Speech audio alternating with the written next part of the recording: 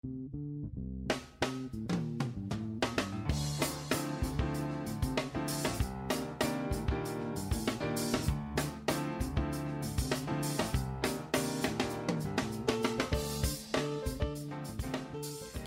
to America's Commercial Real Estate Show, your source for market intel, forecasts, and strategies. Hello, I'm Michael Bull. Thank you for being with us. The segment is brought to you by my company, Bull Realty. For customized asset and occupancy solutions, reach out to me directly. My email is michael@bullrealty.com. Well, we have another important show for you today. We're going to talk about the debt market, the commercial real estate market, the liquidity in the debt market, the cost of debt, how lenders are feeling about the market, the amount of distress they're having, has a huge impact on the commercial real estate world and what to expect moving forward. Please welcome my guest, is Tom Fink. He is Senior VP with TREP. Tom, good to see you again. Thank you for joining us. My pleasure, Michael. Of the various commercial real estate sectors, which one has the most distress? Which ones has the most defaults and late payers right now?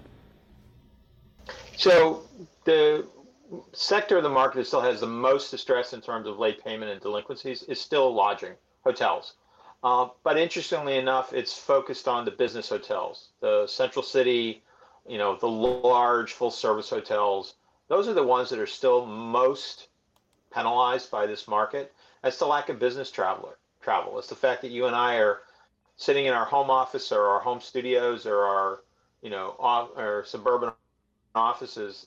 That's holding everything back, I think, for the lodging sector. We are seeing properties where the borrower has just given up and given the keys back to the lender. There are limited service hotel, vacation type hotel, resort type hotel. That seems to have recovered somewhat. You can still get great deals in a lot of parts of the country, but rates are back up in some of the markets and occupancy is back up as well. Retail continues to struggle, but retail, like all real estate, is a tale of two cities. The B and C malls, the 50-year-old mall that was renovated 20 years ago, that's lost its Sears and its JCPenney's and all the other department stores and large box retailers. People are trying to figure out what to do with that space. It's selling for land value if it sells. The top end malls, the Class A's, the market leaders are still strong, but we see over and over again that people are rethinking the extent to which they want to be involved in the U.S. mall business. Yeah. So how much distress is there in the office world, debt world right now? We still don't see a lot of distress as we define it, where people have stopped paying their mortgages and stopped paying their loans. But the flip side of it is there's still an awful lot of fully leased buildings that don't have anybody in them, or might have 10 or 15% capacity, 10 or 15% physical occupancy, even though the building is 100% or 90, 100% occupied from a lease point of view. Businesses are paying for the space they have as a reserve for when they're going to go back to work. But again, those plans of when companies are going back to work are very much up in the air. I think Google has officially pushed back to 2022. Apple's pushed back to 2022. I think it was LinkedIn that said permanent work from home is going to be the norm for them as a company. And the banks are on the other extreme. I mean, you've got Goldman and JP Morgan and Morgan Stanley all saying, we want people back in the office. And I know outside of the major urban areas, people are back in the office more often. I mean, I was on the phone with a client, yesterday talking with them. They're based in Florida, and the person I was talking to said, we've been in the office for months, and they continue to operate in the office. I think the initial ability to work from home was well received. I think a lot of companies buckled down and moved forward, but we are now almost 18 months into this, and I think it's starting to fray around the edges in a lot of companies. They're starting to worry about, how do we bring new people on? How do we onboard new employees? How do we teach them our way of doing things? In the technology world, I think that's less of an issue. But often, Apple, Google, LinkedIn, Salesforce, Facebook, they all still maintain large office portfolios. And I don't know what will happen if they decide that they don't need that office anymore. Yeah, and your point about the suburban office, I lead a team that sells office buildings, and we're selling some suburban buildings in Metro Atlanta, West Palm Beach, and other areas around the country. And when we do the walkthroughs, to your point, the tenants are in there, the businesses are vibrant. Mainly, though, it's smaller tenants that we see are really using their space, and especially in suburban markets. But yet, some of the larger, CBD buildings, we see exactly what you're talking about. A lot of tenants paying, but not using the space yet. Especially the larger the company, this seems the more fear that's there. And I also agree with you that the companies are going to more and more see the challenges with work from home, as far as security, with onboarding, and with recruiting, and with the culture, and with collaboration, and with production, right? I know the companies that we deal with that are doing a lot of work from home, it's a lot more challenging getting things done with them than it is the companies who are all together in an office somewhere. So it's interesting to see what's going to happen there. And Tom, one thing that people think about in our industry, a lot of them anyway, is buying distressed properties. How much distressed sales have you seen so far? A lot less than everybody was thinking we would see. Um, Look, I mean, every lender and every regulator said we don't want to hit the panic button this time. We don't want to start dumping properties and exacerbate a bad situation. You can call it kick the can if you want, but there was a lot of forbearance for borrowers. There was a lot of hard looking at assets. I mean, an asset that was in trouble before COVID hit, th- those are the ones that are probably still on going through the process and are distressed assets. Um, I mean, if you're looking to buy B and C malls, those are also distressed assets in a lot of markets. And we're seeing some very, very low valuations for a lot of those properties.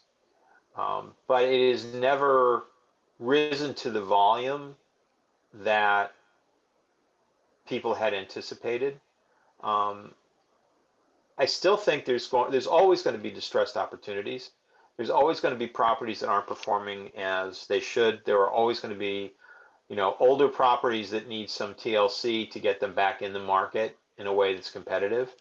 Uh, those are always going to be there, but there wasn't this deluge of, distressed loans, distressed properties that people thought there might be um, following, the onset of COVID. I think part of that is the official recession only lasted 2 months. Um, Yeah. and there was a lot of effort on the part of everyone to, continue to work as best they could to, a lot of companies continue to pay lease on space they weren't using. I mean, we have a beautiful office in Rockefeller Center on Fifth Avenue in New York City that we only just started having people back in, 4 weeks ago. But we paid our rent the whole time, um, and that's what made it possible for the office market as a whole to ride out the storm that we've had. Even, our plan, if we were to, when we got back in the full office, was going to be a hybrid structure where folks had the option of working from home Mondays and Fridays, but you're expected to be in the office Tuesday, Wednesday, Thursday.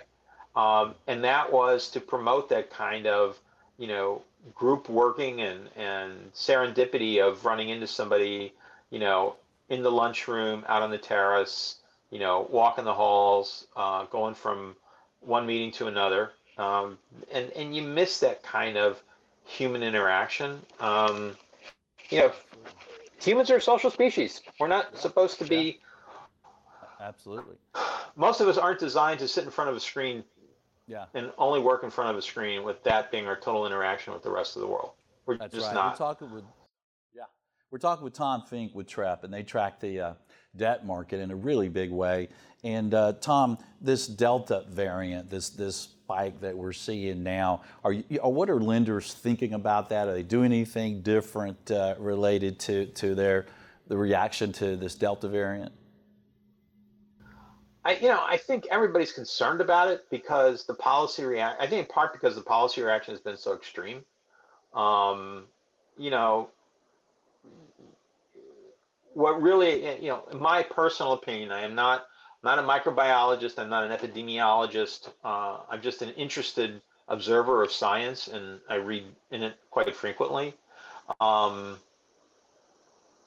the lockdown was because they really didn't know how this thing transmitted. They figured out it was airborne. That's why they recommend masks in a lot of cases, particularly in a very closed environment. Um, but there was a huge penalty that we paid and continue to pay for the extensive lockdowns that were undertaken the last go round. I think policymakers and the healthcare industry has to recognize this is a long-term chronic situation.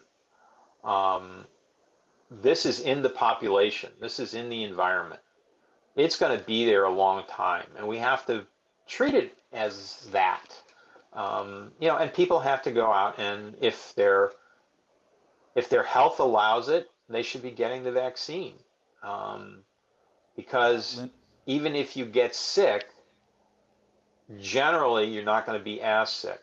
Um, but the Delta variant has got people worried. I mean, I've already seen going back to work. That's going to hurt the retail space in city in office districts. Um, it's going to have a big knockdown effect if people don't start going back to the office.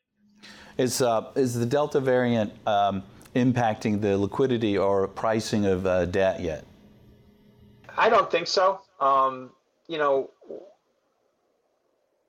so the global, what's going on in the markets globally is that buying securities, buying bonds, doesn't cover the bill, doesn't pay the bills. So everybody's looking for more yield. And the way they're doing it is they're going into private assets, whether it's real estate, corporate loans, renewable energy, private equity. And there's a lot of money that is looking for those higher yields. And so, as far as we can see in the market, there is no shortage of liquidity for debt or for equity in a lot of situations. I mean, I don't know how many of your clients, follow the information market like we do. I mean, there's a company called Real Capital Analytics, RCA, which is best known for its cap rate series on values of commercial real estate. They were just bought by MSCI for almost $1 billion. So I think that's a sign of the ongoing liquidity in the marketplace. Our parent company, DMGT, just inked an agreement with Moody's to sell one of our sister companies for, I think it's like 1.4 billion pounds, which, 1.7, whatever the exchange rate is these days. But there's plenty of money for opportunities that people think are the ones they want to have. Every company that we talk to that's a real estate developer is busy. Um, the big guys are announcing projects all the time. SL Green was able to recapitalize One Vanderbilt and take a nice profit on that. So there's plenty of liquidity out there. There's plenty to get deals done. I don't think people will bid on just anything. I think there's got to be a story that makes sense. But people are buying distressed malls. They're buying distressed hotel loans. Um, and they're looking for opportunities to repurpose. I mean, what we're starting to see, I've heard from some of our contacts in the academic community, that major developers are looking to buy these busted shopping centers and turn them into mixed-use communities because it's often a large plot of land generally with fairly good access. And it makes sense to turn it into, a multi-use community with housing and retail and local offices all in one complex. And, I think that's an interesting approach. But again, there's plenty of capital to do plenty of things. Yeah. And if you can tell somebody it's a green investment or a sustainable investment, the bids are just coming out of the woodwork. That's great. And Tom, what do you see for interest rates right now, and what do you forecast moving forward? I mean, interest rates are down. They're going to stay down. The policy mavens don't want interest rates to go up. There's a real argument to when are they going to acknowledge the inflation that's already built into the system? How are they going to address that? But for right now, I think interest rates are going to stay down. And that's another reason why liquidity is so strong in real estate is that you can get, if you invest in real estate, you can get better than a corporate bond return for the same risk. Yeah. Tom, what would you leave our audience to think about related to commercial real estate debt in the U.S. today? Very active market. If you own a property and can show that it's generating cash flow, you can probably get some pretty good financing. If you got a property that isn't doing so well, you can probably get financing from one of the debt funds that's going to look to do if you've got a good transition strategy. So now's the time to look at your portfolio. What does it need to fix it up? How much do you need to fix it up? And start looking for the money because it's out there. Yep. All right. Good point. Tom, good information. Thank you for joining us, sir. My pleasure, Michael. Always fun. All right. And thank you for joining us around the country. Please comment. Please share the show and join us on your favorite social media. And until next week, be sure that you always lead, learn, and laugh. And join us for America's Commercial Real Estate Show.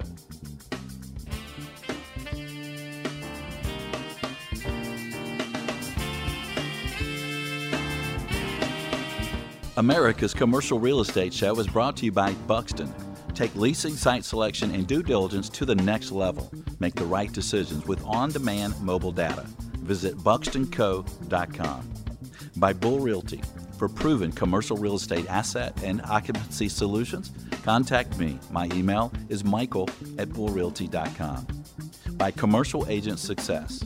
Expert level commercial real estate broker training.